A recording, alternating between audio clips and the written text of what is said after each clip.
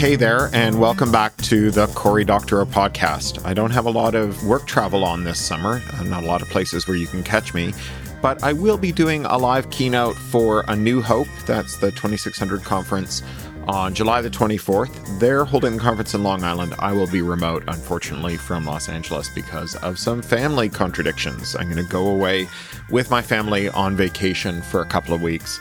And boy, do I ever need it. We had some friends around last night. My old pal, Rael Dornfest, who used to be the CTO of O'Reilly, made a wonderful blogging tool called Blossom, and founded the Emerging Technologies Conference and the P2P Conference, and I served on his committee with him. He's really a dear old pal, and he and his daughter were here as part of an annual parent trip that they take together in a kitted out van doing #van life.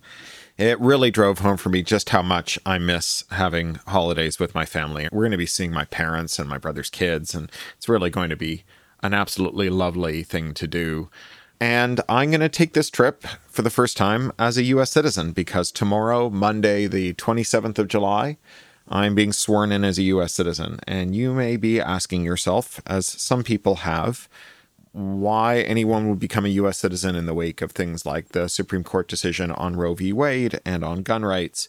And I say to you, that is the reason to become a U.S. citizen. That in a country where the rule of law is becoming ever more tenuous, that having the rights of a citizen is really important. You know, as someone who was here on a green card, on so-called permanent residence during the Trump Muslim ban, I was very alarmed to see people situated similar to me, long-term permanent residents of the United States with a green card, arriving and due to no suspicion other than their faith or country of origin being put in immigration detention and then illegally told that they were not entitled to see immigration counsel until they surrendered their green cards and their right to reside here. There is a world of difference between being a U.S. citizen and a permanent resident of the United States, and it's all good stuff. All the bad stuff of being a U.S. resident is also part of being a U.S. citizen and vice versa. The same messed up legal system, the same problems with accountability, the same inequality, all of those accrue to everyone who lives here, whether or not they're a citizen. The difference is that citizens have rights. That, you know, if I go to a cannabis dispensary and buy some cannabis, which is legal in the state that I live in, but not federally legal, and I meet a federal law enforcement officer and they give me a misdemeanor ticket for simple possession, as a citizen, that means I pay a fine. As a non-citizen, it means I could be deported, lose my home, lose my family unless they wanted to follow me, lose everything we've worked for and the life we've built for here. I know that's a fairly trivial example, but a more significant one is being charged with a misdemeanor after participating in a protest over Roe v. Wade. I have been going to protests for abortion rights since I was in the womb.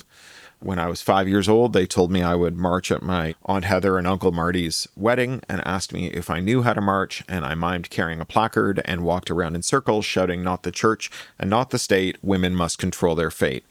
This issue means a lot to me, and not having the same suite of rights if a protest goes sour that I would if I'm a citizen has stayed my hand somewhat, kept me at home a little, not just over this struggle, but over others. And so, yeah, you betcha, I am eager to become a citizen, and I will become a citizen on Monday. Well, that's all a little heavy, so maybe let's talk about some writing stuff before we get to the reading. Many of you have been following Red Team Blues. This is the first volume in a trilogy, or what may end up being a series, about a crime-fighting forensic accountant in Silicon Valley who runs down finance scams. That book just got a new publication date, March of 2023, and a rough cover by Will Stala, who did the new covers for all of my books, as well as the cover for Walkaway and the Little Brother Homeland reissue and Radicalized and Attack Surface. Will is one of the best cover designers in the world. I love his work, and this cover, which I can't show you just yet, is amazing. Really everything I'd hoped for. Boy, I just love his work. I'm so excited about this. I've also been doing some fun reading lately. As I swim for my physiotherapy, I've been listening to audiobooks on my underwater MP3 player, and I ran out of new releases I wanted to read. I try to focus on new releases so that I can help writers launch their new books, especially in these difficult times when it's a real challenge. But every now and again, I can't find a new release audiobook I want to listen to. And so I go back and I find a book that I missed the first time around. And in this case, I chose Naomi Novik's books about dragons. It's not my normal kind of thing. They're alternate histories set during the Napoleonic Wars, in which dragons are a thing, and the Napoleonic Wars get an air force of dragons. And it's about the geopolitics of dragons. These are not my normal cup of tea. I'm not a military fiction reader. I'm not much of a fantasy reader. I'm especially not much of a heroic or high fantasy reader who reads the kind of books that have dragons in them. And by every rights, these should not be books I'm enjoying. And so, speaking as someone who's absolutely not the target audience for them, I'm here to tell you that they are astoundingly good books. I am 2 books into the series now. There are 9 in total. There's no question in my mind that I'm going to finish it. Boy, howdy, are these amazing books. I've admired Naomi Novik's work for many years. She was one of the founders of Archive of Our Own, or AO3, and helped found the nonprofit, the Participatory Culture Foundation, that advocates for AO3 and also for the rights of fanfic authors and remixers all over the world. And so I suspected I would like her fiction, but I have to admit I was a little afraid I wouldn't, because the last thing you want is to have someone whose professional work that isn't fiction you admire and whose company you enjoy, but whose work you don't, makes for some awkward conversations. And thankfully, there is no such awkwardness. Naomi Novik is a spectacular writer, and this series is so good. It starts with a book called His Majesty's Dragon, and I could not recommend it to you more highly. If you are looking for a series of books to relax with all summer long and just kind of dive into, this is a great choice. I ran into Werner Vinge, a great science fiction writer, some years ago, and asked him how he was doing. We're old friends, and he said, "Oh, this summer has been magical. I just discovered Terry Pratchett, and I've spent the summer reading Terry Pratchett novels, something I haven't done at this clip since I was a teenager, because since then I've read books as they came out, not books that were already out there in the world, not these kind of binge reads." This is something you can do with Novik. It is absolutely worth your time, even if you're not into military history or dragons or any of that stuff. I have also been reading another great novel. This one is a forthcoming novel. I'm reading it in hard copy. Ruthanna Emrys's debut, a book called A Half-Built Garden, which is coming out in a couple of weeks. I'm just getting to it now. I took it to the beach yesterday. We went to Malibu yesterday for a morning on the beach. And now I'm halfway through it, and I can't put it down, and I can't recommend it highly enough. So that book is called A Half-Built Garden by Ruthanna Emrys. It's a first contact novel set in a period in which it looks like maybe we've resolved the climate emergency, and it's a great combination of things. Well, now on to this week's reading. This week's reading is a Medium column called Reasonable Agreement, and it's a column that I almost wrote actually, several times, finally wrote.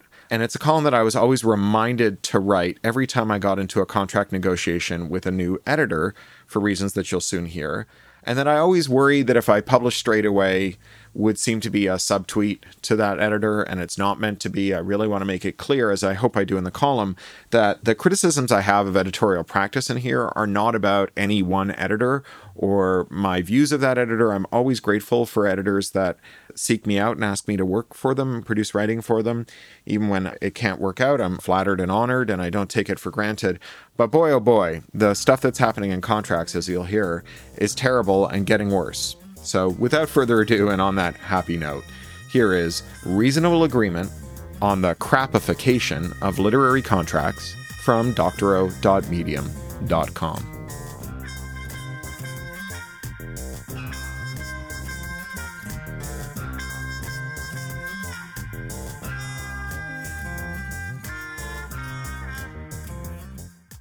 I don't want to pretend that freelance writing contracts were ever great, but in the 34 years since I sold my first short story at 17, I've observed firsthand how manifestly unfair contractual terms have become standard, and worse, non-negotiable.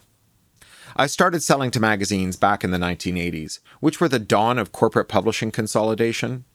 Magazines changed owners frequently as they were snapped up by new owners who in turn merged or bought out their competitors. Thank Ronald Reagan for neutering antitrust and allowing these mergers to be waved through. Back then, it was an open secret that each batch of new corporate overlords would attempt to crapify the contracting terms that the magazine imposed on its writers, and that the editors would push back in subtle, clever ways.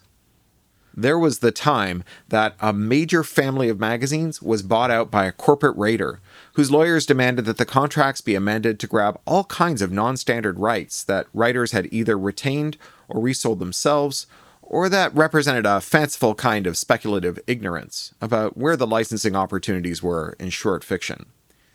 The new contracts grabbed rights that writers were often able to resell for enough to buy a couple bags of groceries, audio, translation, rights that writers rarely sold, but which represented huge paydays when they did, TV and film adaptation, and rights no one was buying or selling, theme park and action figure adaptations.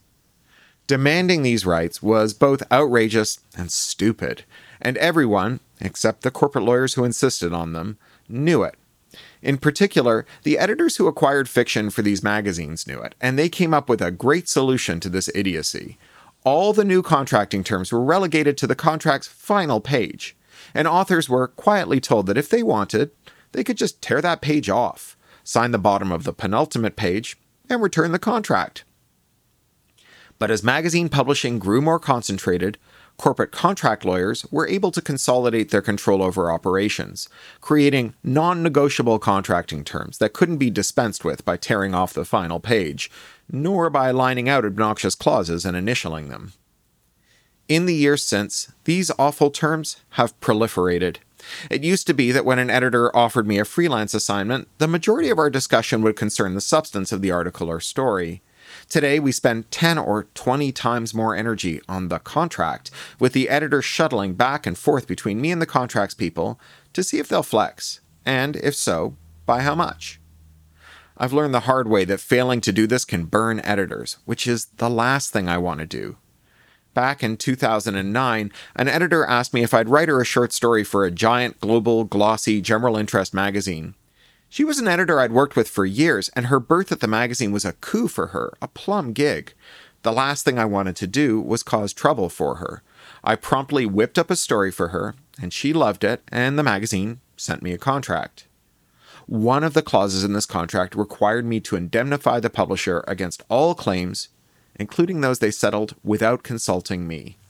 In other words, if some crank emailed this magazine, which was distributed in dozens of countries around the world, and insisted I'd wronged them and demanded $1 million in compensation, the magazine could pay them $1 million and then send me the bill, without ever consulting me, irrespective of the merits of the complaint. I did what I always do when a contract contains a clause like this. I amended it so that I would promise to indemnify them against, quote, finally settled claims in the US and the UK, the two legal systems I understood well enough to be able to promise that I wasn't breaking any of their laws. Normally, a publisher's contracts lawyer would just accept a change like this and initial it and sign. Not this time. It went all the way to the CEO, who flat out refused to okay the change. In the end, they told me they wouldn't be publishing my story, and I wouldn't be getting paid. This was outrageous, without precedent in my career or that of the editor, and in the end, my professional association had to intervene to get a 50% kill fee out of the publisher. This was idiotic. I have few assets to my name, and I had even fewer back then. Not only wouldn't I offer the publisher this indemnity, I couldn't. Practically speaking, I was 99.99% certain nothing I'd written contained anything actionable, but the publisher was reserving the right to settle claims that had no merit, and if I'd signed, I'd be contractually obliged to pay them back. This is ridiculous. This was a multi-million-dollar enterprise with offices all around the world and access to legal advice for each of the jurisdictions in which it published. If the company was actually worried about legal exposure due to my work, the prudent course of action would be to consult competent counsel, not ask someone with no relevant legal expertise to promise them that it would all be fine, especially when that person had no assets that could be used to back up that promise. Signing that clause would give the publisher the right to ruin my life, but it still wouldn't protect the publisher from any liability. My assumption that the publisher would offer me a reasonable contract put my editor friend in a very awkward position and strained our professional relationship. I got more cautious, but I still slipped up. Last year, a major daily national U.S. newspaper asked me to write an op-ed about a litigious, sleazy, vindictive tech company's stupid legal threats. I did, and they published it, and then they sent me the contract, which asked me to indemnify them against all claims, regardless of merit. I told them I wouldn't sign it. I'm not an idiot. They'd asked me to write about a billion-dollar company with a history of vindictive legal threats against its critics, and then, after the fact, they wanted me to promise them that if they got a legal threat as a result, I'd take care of it?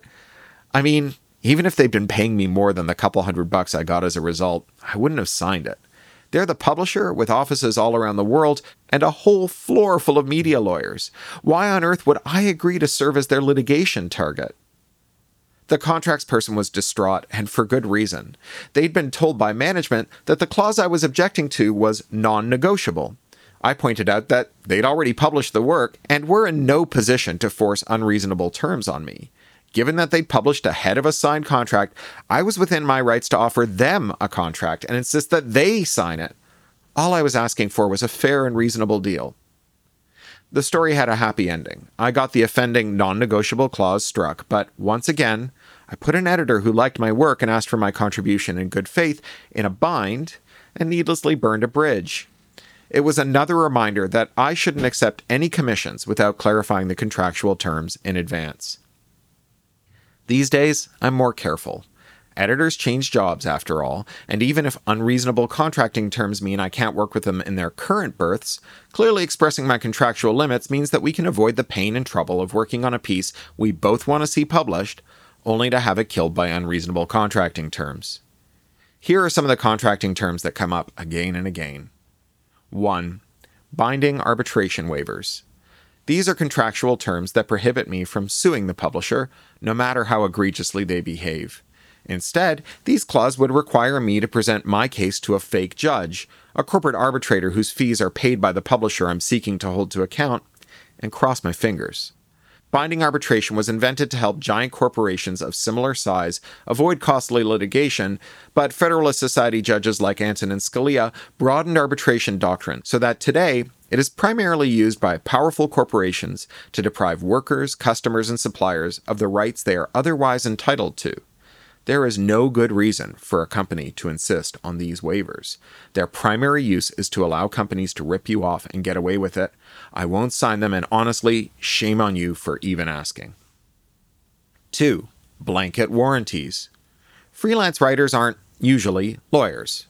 It's one thing to ask a writer to say that, to the best of their knowledge, their work doesn't infringe on anyone else's rights, but it's another thing to make them guarantee it, especially when the publisher is part of a multinational conglomerate with legal exposure all over the world. I can promise you that my work doesn't violate U.S. federal laws or California state laws, but only the publisher is in a position to know what other legal systems it is exposed to. If you've got a branch office in Thailand or the UAE or Saudi Arabia, I'm pretty sure that anything of mine you publish will expose you to legal liability there. And if you're worried about that, you need to talk to a lawyer in Bangkok or Riyadh or Dubai, not a writer in Burbank. 3. Blanket indemnities. My insurance underwriter has been clear on this. They will not cover settlements that a publisher has unilaterally offered without a court ruling. Given that I have no substantial assets, I can't indemnify publishers for claims that my insurer won't cover. I can indemnify you against finally settled claims in California or a U.S. federal court. Otherwise, I suggest that you check with your own insurer, rather than trying to contain your risk by putting me on the hook for it. Not only is that grossly unfair, it's also pointless, since forcing me into bankruptcy won't actually get you the money you need to settle a big claim. It'll just ruin my life. 4. Confidentiality. In more than 3 decades of freelance writing, I have almost never been exposed to a publisher's confidential commercial information. Still, it has happened. If your company plans on telling me its secrets and wants to be sure I'll keep them, then fine, we can have some kind of non-disclosure, but you need to precisely and narrowly define what constitutes confidential information. And no, I can't do that, because if I knew what your secrets were, they wouldn't be secrets. 5. Non-compete. If you're commissioning a major feature on a new subject for me, then fine, I can see signing up to a limited non-compete, a few months, maybe a year, when I promise not to write on the same subject. But if you're commissioning me to write on the subjects I'm an expert in, which I write about every single day, No way. I mean, come on. 6. Rights. For magazines and online publications, the standard deal is a limited exclusive publication right. 6 months or a year, say, and thereafter a perpetual non-exclusive right. That is, you can keep it on your website, but I can resell it, adapt it, or anthologize it. 7. Derivative works. If you want TV or film rights, that's fine, but you'll have to negotiate them with my agent at WME, and there will be a substantial payment, and you'll only get an option and not a buyout. Other rights, translation and conversion to other formats, are okay provided you actually plan on using them. I won't give you the French rights if you have no French sister publication or relationship with French publishers. Why would you even want those rights? This is basically the shape of a standard contract from the start of my career, but it's miles away from the boilerplate nearly every publisher uses today. It represents a fair deal, one in which risks and rewards are apportioned based on the relative contributions and capacities of both of the parties. A well-written contract is a thing of beauty, a way for all concerned to concisely and clearly express what they expect of one another. It makes no sense for a contracts lawyer to insist that a clause remain in a contract even though they would, quote, never invoke it. I take this contract seriously and plan to live up to my end. If there's something in it I can't or won't do, I shouldn't sign it. That's what every writer owes every publisher, a truthful and complete account of what they plan to do for the money on offer. It's a weird world when writers take publishers' contracts more seriously than the publishers do. Okay. I will probably talk to you next week before my first 4th of July as an American citizen. I may not, depending on whether I take that day off. But in any event, I hope you have a great week, and it was lovely to chat with you, and I will talk to you again as soon as I can. You've been listening to the Cory Doctorow Podcast, licensed under Creative Commons Attribution, Non-Commercial, Share-alike US 3.0, or as Woody Guthrie put it in another context, this song is copyrighted in the U.S. under seal of copyright 154085 for a period of 28 years, and anyone caught singing it without our permission will be a mighty good friend of ourn, because we don't give a darn. Publish it, write it, sing it, swing to it, yodel it, we wrote it, that's all we wanted to do. Many thanks to John Taylor Williams for mastering.